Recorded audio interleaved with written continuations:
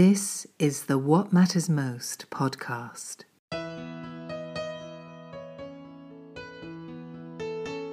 A 100% listener-supported program. And now, here is your host, Paul Samuel Dolman. Welcome back to What Matters Most. Thank you to everyone around the world who tunes in, and also the brilliant publicists and publishers, managers and agents who send us all these guests and books, ideas and film documentaries. We got a couple interviews coming up with documentarians that were just fantastic. Today's author and also the book are really quite extraordinary. And as we get into it, you'll see why. The book itself was just something out of nowhere. I'd never heard of the central character, but what a life. And the book is called Wanderlust, an eccentric explorer in an epic journey, a lost age. It's alive. It's a great book. Welcome to the show for the first time, the author who put this together, Reid Mitenbuler. Thanks for coming on, brother. Hey, thanks for having me. We were talking about writing right before we came on. How did you end up as a writer? You know, when I was in college, I had this vague idea I wanted to be a writer, but I also knew that I needed life experience. I had read an interview with a whole bunch of filmmakers, actually, that I respected, and one of them had said, go out and do something. You have to have something to write about. So that really stuck in my head, and so I that's how I ended up in the military. I did ROTC. I was just looking for an adventure, looking for travel. This is before 9/11, just before it. And so I ended up in the Air Force, and, it was good for me. I the military wasn't always for me, but I respect and value what it did for me. I did 4 years and then got out. And then I ended up as a reporter on Capitol Hill, following military issues. And then it kind of took off from there. I later ended up writing my first book, which is about bourbon, which I was into the way that some people are into wine, or, it's kind of a foodie thing. But I realized that it was this product that symbolized the United States. It really had a huge influence on the direction of the country as it evolved from its very start up until now. And the history of the nation itself is also reflected in this product. So I wrote one of those kind of, micro history books about this product, and then the other books after that. What was it like being in the military and just being told what to do and have such a tremendous hierarchy all around you and above you? I always felt like I would have been probably shot at dawn within a few weeks, just because wouldn't really be designed for it. There was a major that I worked with in my squadron who early on pointed out something to me, and she just said, the weird thing about the military is everyone thinks that it's rigid and hierarchical, which it is, but it's also full of, she used the term misfits. And there's a lot of people who are eccentric, who are interesting, who are creative. And the military, and this is less talked about, has a way, I think, of having people who are very different find commonalities and they band together. But it also helps nurture their differences in a way and makes people, it gives them confidence. And so I found a lot of contradictions about military life that way. That's one of the things I appreciate about it.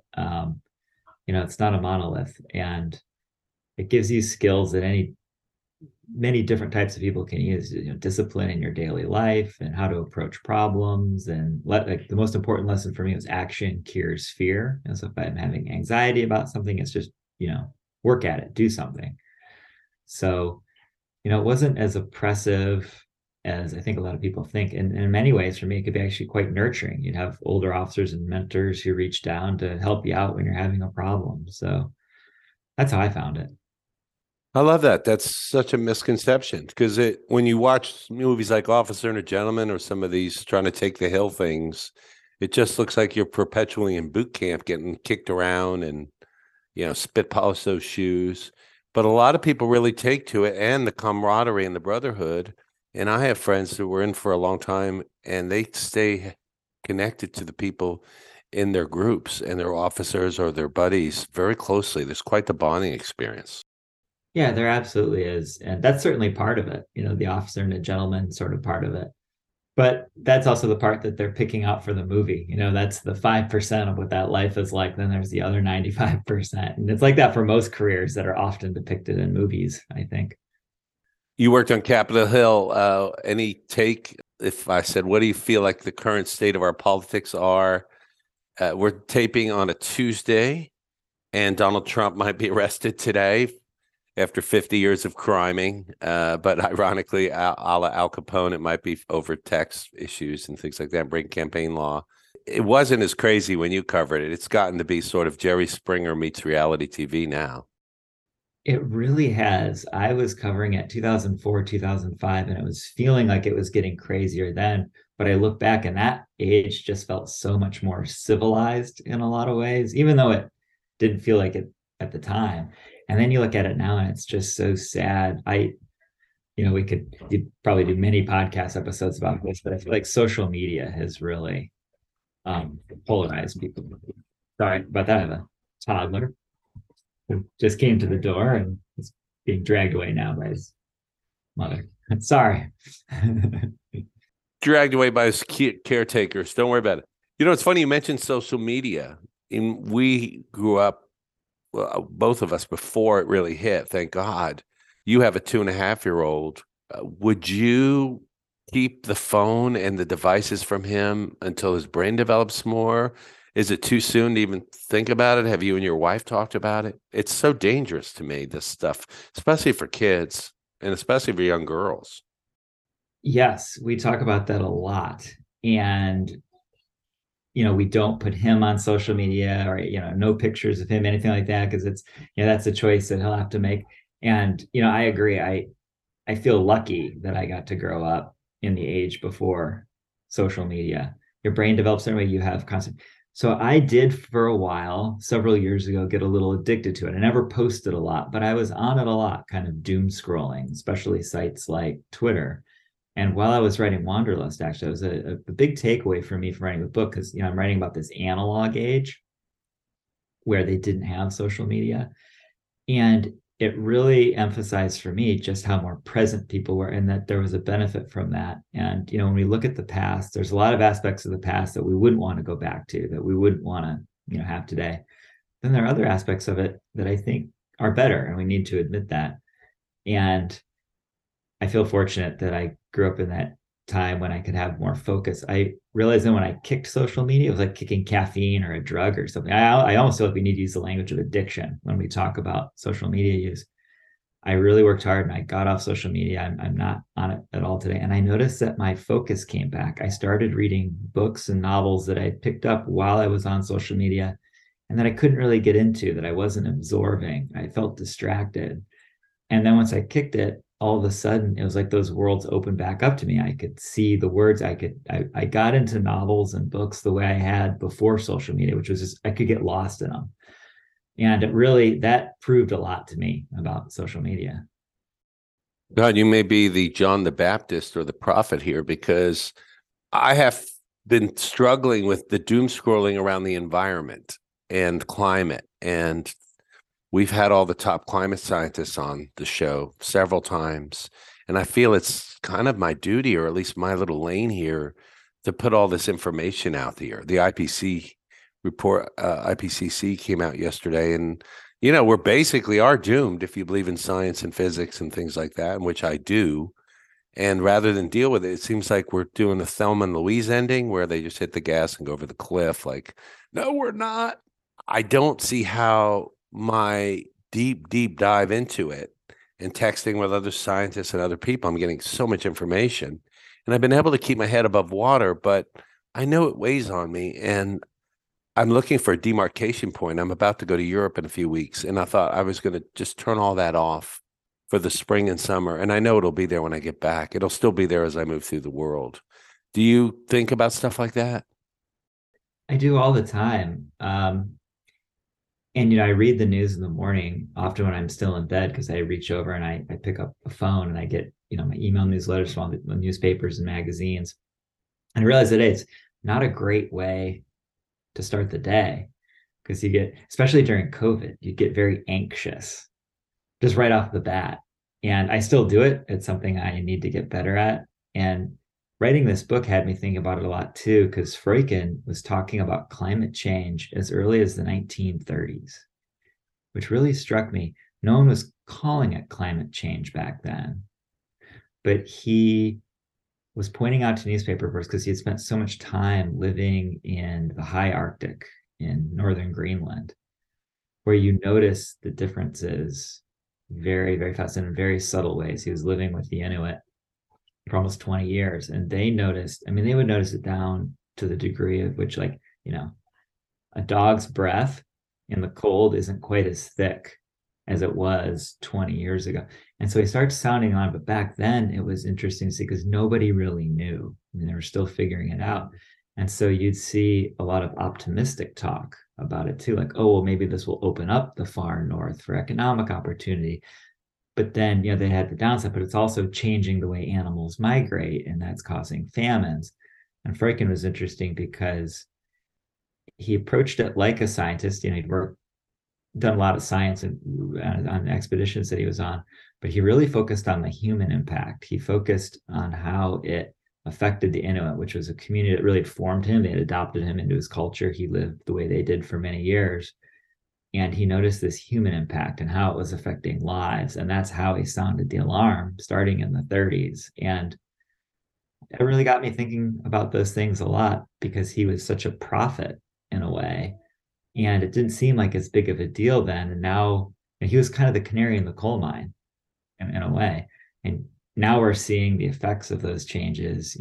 I'm in LA and it's been raining, atmospheric rivers and all these things. And it just seems much more volatile. And then it gets you wondering, well, he was speaking so many decades before our current place. What's it going to be like in 50 or 60 years, which in the grand scheme of things isn't that far away? It's going to could be much more catastrophic. So try to manage those thoughts. Well, it's definitely going to be more catastrophic. And I would think, because I don't have any children, I think of it differently. And I'm sure when you had your child, you had a major paradigm shift about the future and a livable world, as anybody with any kind of awareness would. What is this being's world going to look like in 30, 40, or even 10 years? The American West is running out of water. And you guys are having a ton of water. You were at extreme drought all over the state. California looks like it's going to be okay. But the groundwater is really, really low. I talked to some water experts out there.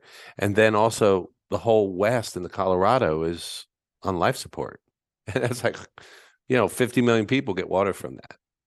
No, absolutely. And we think about that a lot. Should we be living in LA? Should we move? Questions like that are always popping, especially when you go to turn on your faucet and you can tell the water pressure is much lower because the city's having to ration and those sorts of things. This constant daily reminders every day are starting to creep into our lives. As opposed to the past where it was just the occasional newspaper article, talking about things in a more abstract way. Now it's really starting to hit home in our daily reality. How did you find this incredible explorer guy? I know you went to a club and then there was a picture of him on the mantle or the wall and you thought, what's that? Who's that guy? Is that how it all came to be? Because I'd never even heard of this guy, but holy shit, what a story. What a life. Yeah, it was crazy how I discovered him. So a friend of mine had recently become a member of the Explorers Club in New York on the Upper East Side. And he calls me up one day and he says, you've got to come see this place. It's in this old mansion. Teddy Roosevelt was a member, Thor Heyerdahl, a lot of famous explorers, and it kind of has that vibe, this throwback vibe. When you walk in, there's Persian rugs, overstuffed leather club chairs, old paintings on the wall, maps, a lot of stuffed animals, like a polar bear is on the second floor. And we go up to a room that at the time was called the Trophy Room, and it looks like something on the set of a Wes Anderson movie or, out of a Rudyard Kipling novel or something. It feels like it's out of the 1920s or 30s, right after the great age of exploration. And we were sitting there catching up over a couple of whiskeys. It was after hours, so it felt like we were doing something a little illicit, like he had let me into the building. And while we're talking and catching up, I look over the fireplace and there's this giant painting of this guy. And it's a really curious painting. He's got this wild burly beard. He's got this pirate-like peg leg. He's wearing a suit. He's got kind of a funny expression on his face. And I think, what have you done to get your painting over the fireplace in a place like the Explorers Club. Like I feel like I've got a sixth sense for pretty good stories. So there must be a pretty good story here. I walk up to the painting and his name was on a little plaque underneath it, Peter Freuchen. And I had no idea who he was. So I look him up and the story just explodes. It's as if his life was written by Mark Twain or something like that. And I start digging into all these stories and I see the direction they're going. There's a lot of little rabbit holes with this guy that you can go down and get lost in. And I knew pretty quickly there's a book here. He had written a lot of memoirs, published and unpublished. He had been a famous novelist. He'd done a lot of writing himself, but there was very little that other people had written about him. And it's a great feeling as a writer to all, have that alarm go off in your head, ding, ding, ding, ding. Like, here it is. Here's a book topic. And it could be 10 books. I wrote one of them, but it could be 10, this guy's life. Yeah, there was a Forrest Gump quality to him. He just kept showing up. But the early years where he's up in the Arctic and he's so connected to the Inuit and he even marries a beautiful woman. Will you talk about that? How he ended up, because he's from Denmark. He's a Danish explorer.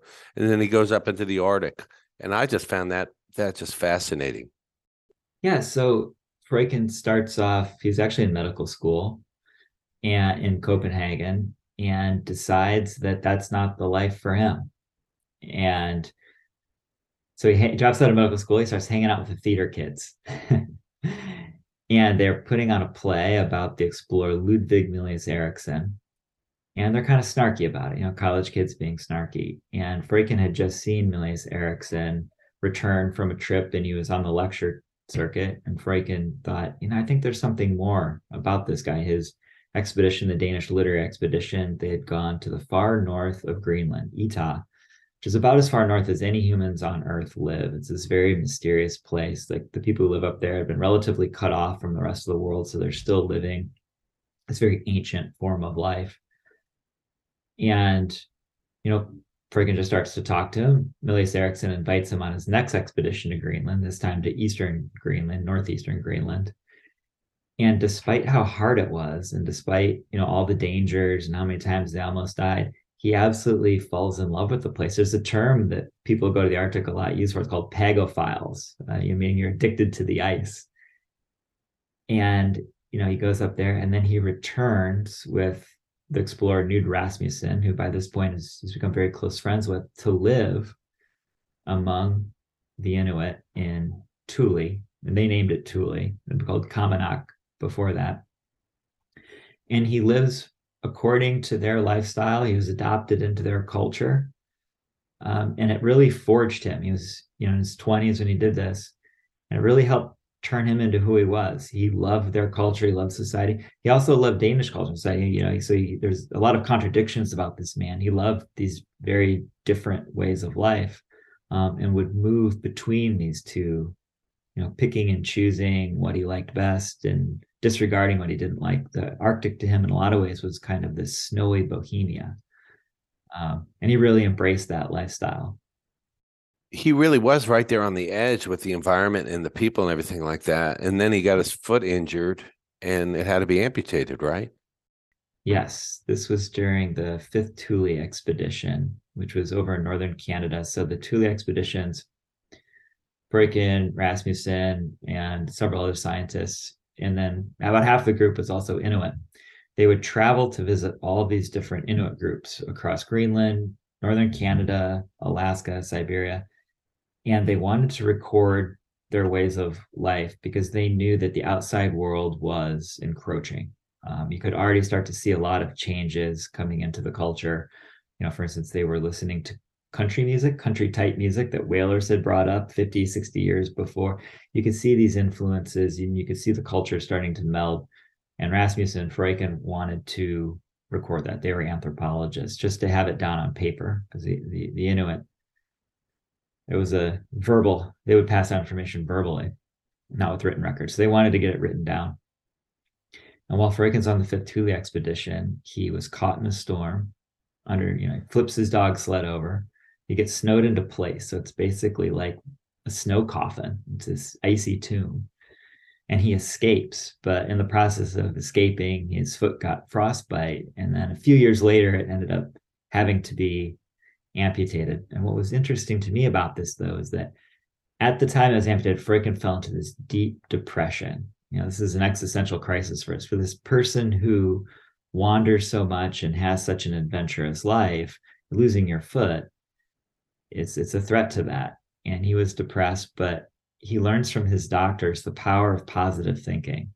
The doctors introduced him to a group of other amputees who, tried to not let their the loss of whatever limb they had lost really ruined their life. So Freuchen embraced that lifestyle. And in a lot of ways, the second half of his life was full of just as many adventures, if not more adventures than the first half.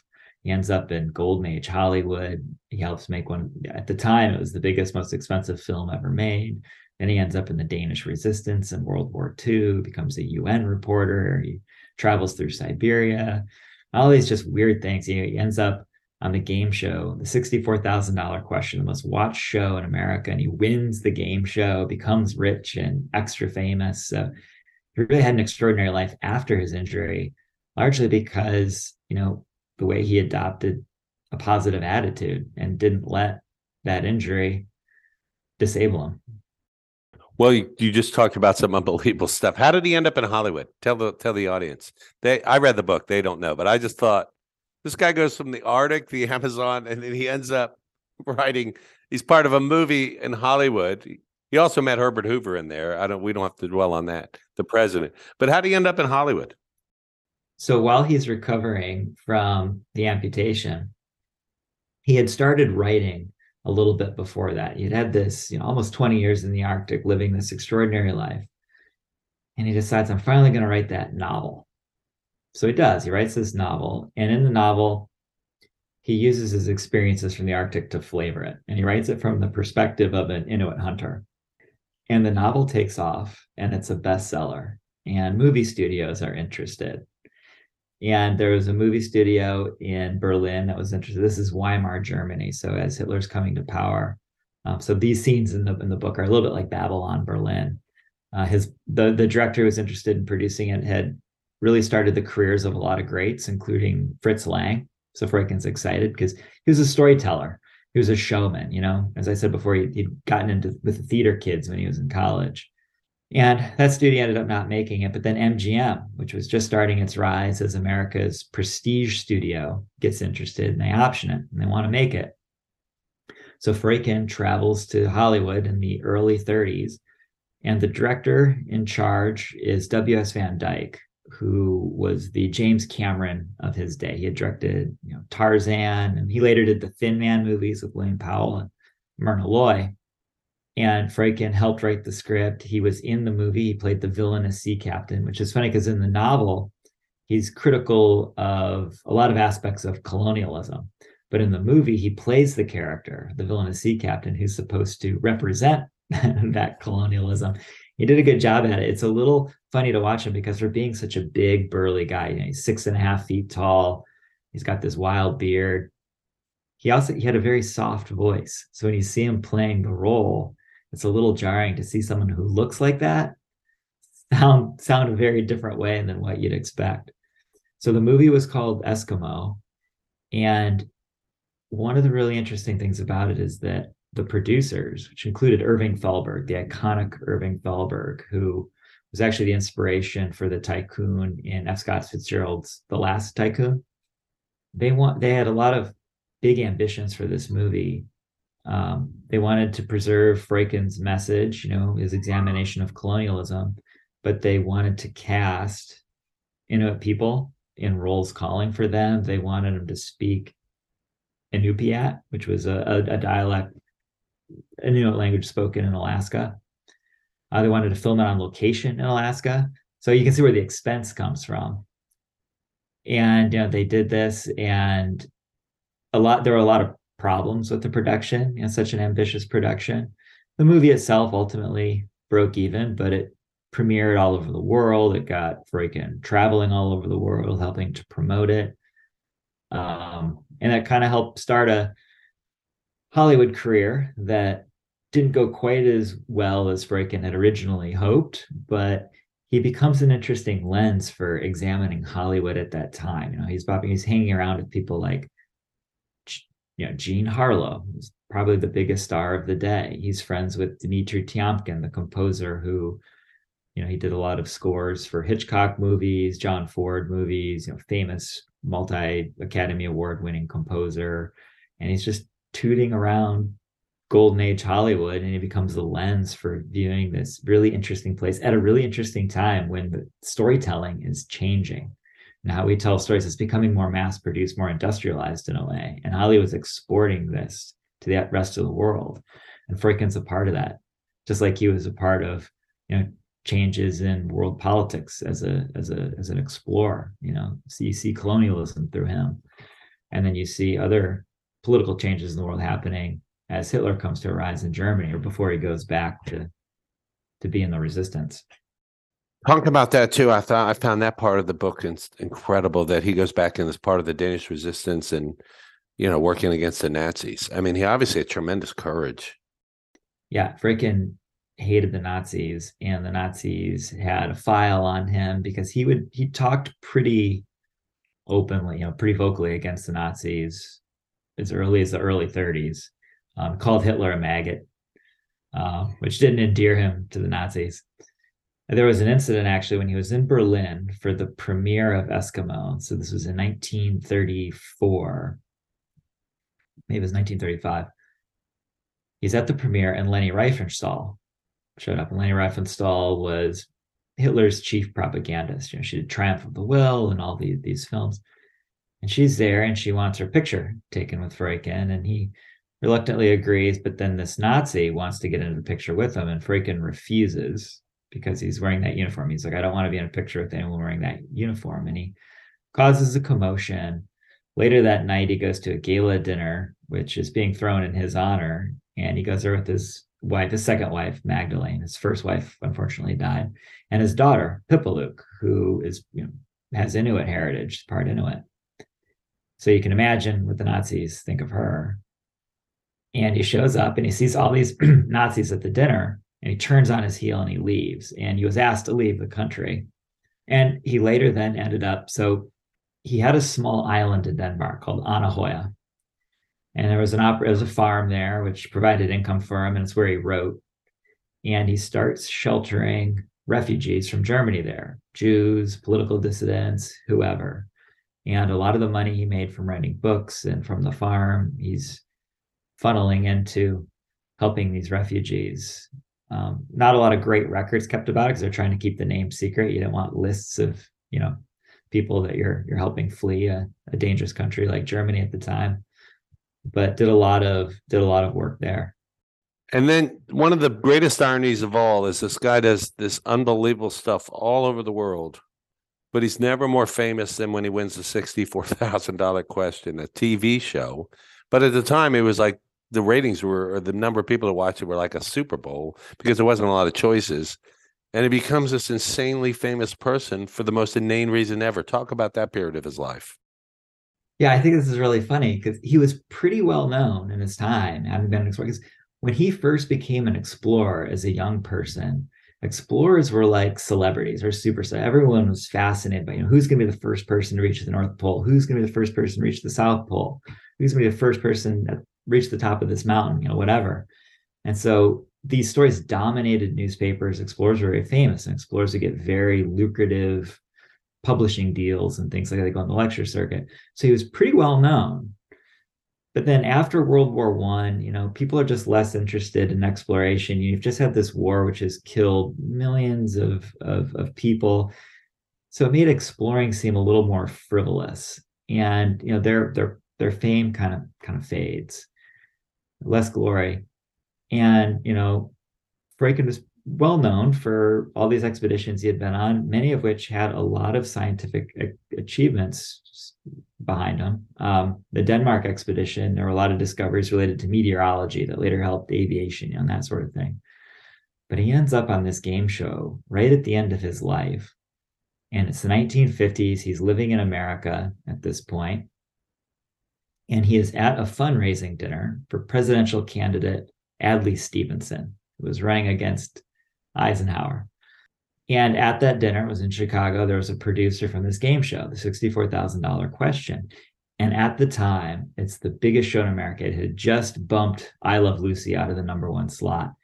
And I can't emphasize this enough, especially for modern day audiences who, our pop culture is much more fragmented. Everyone kind of goes down the rabbit hole of whatever they're interested in. It's hard to remember, we can remember how back then there were only, 3 big networks. Everyone's attention was focused on just a few channels. So you'd have these mega hits in terms of television shows and movies. The $64,000 question, when it was on TV, President Eisenhower actually instructed his staff, don't bother me while this is on. Cities would report pretty significant drops in crime while the show is on. Restaurants would often, take the night off while this show is playing. That's how big it was. And I was looking at the numbers. It easily matched today the Super Bowl as far as the proportion of the population watching it. And so Freuchen goes on this show. He was finishing up a book about the 7 seas and about maritime history and biology. And those were the questions they asked him. And people who won the $64,000 question would become major celebrities. When they walked down the street, people would stop them, ask them for their autographs. The second winner was actually Dr. Joyce Brothers, who was really into boxing, oddly enough. And so all of her questions were about boxing. And after she won, she later got to call, some famous boxing matches that were on CBS. So Freuchen goes on the show and he wins. And when I was doing my research, I was going through old newspaper database. There were literally thousands of articles about this. And whenever he goes to the airport, he's hounded by people. And to me, it was this really fascinating commentary on celebrity for a man who had done so much before, been part of the resistance, been part of all these expeditions that were very notable, had made the biggest movie at the time and all of this stuff. The thing he really becomes known for right at the time of his death is going on to a game show sponsored by Revlon, a cosmetics company. And there's something very American about it too, because he's living in America. And one of the things I did with the book is, biography wasn't my primary goal. I really saw Freuchen as a lens for examining the 20th century. All these forces that shaped the century, political, economic, cultural, whatever, they all collapse down to the scale of this guy's life. And so it becomes a great way for looking at all those different things. And you see him in America, that century is often called the American century, usually by Americans, but it's the American century. And he's in America. And he had always been seeking fame. I mean, he was a fame seeker. He wanted to be famous. He liked the attention. And he finally gets it. But he gets it in this really unique way that shows how a lot of things in human history are changing at the time. And it's ironic and it's funny and a little surprising.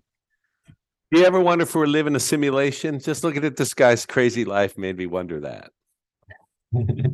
It's like if you had written this book, if you wrote his story as fiction, people would probably push it back to you and be like, I don't know, it's a bit much. It's a bit on the nose or over the top.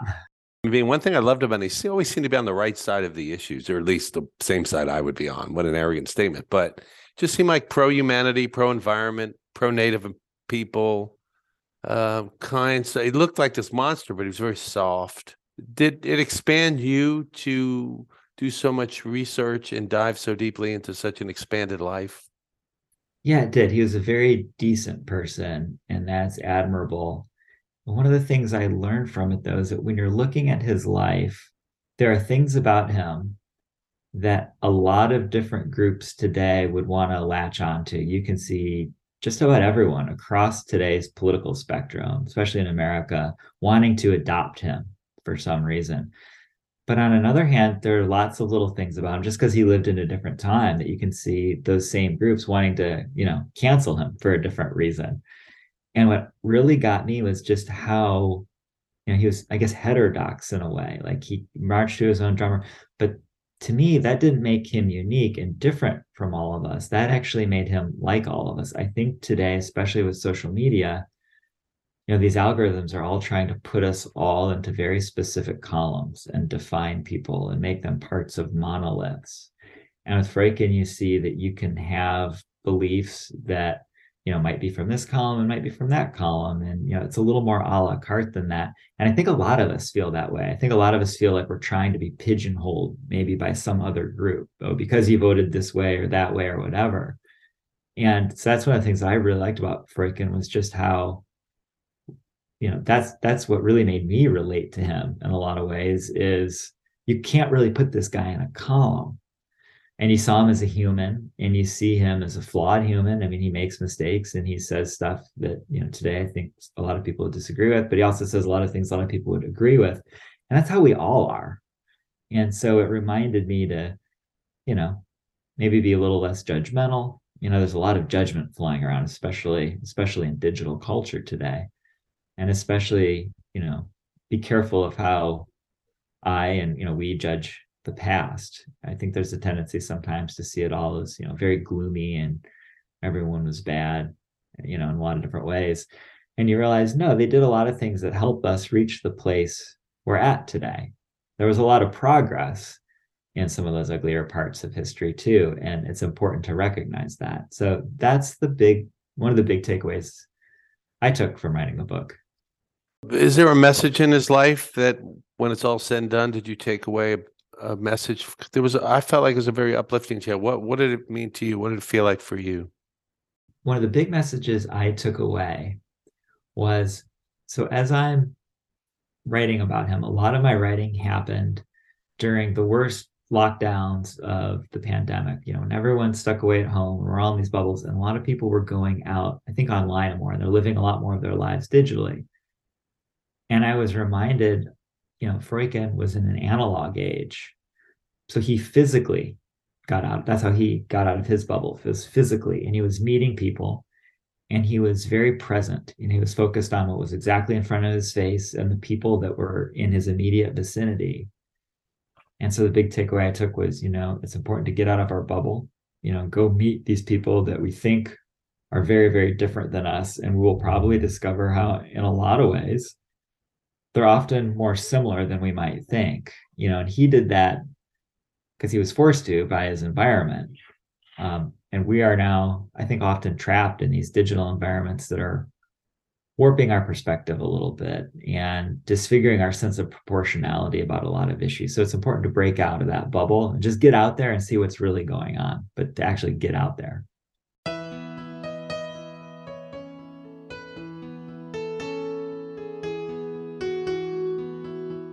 You've been listening to the What Matters Most podcast, a 100% listener-supported program.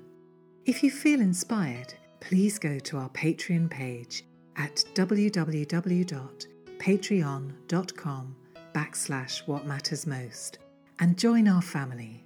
So until the next time, stay inspired and in the light.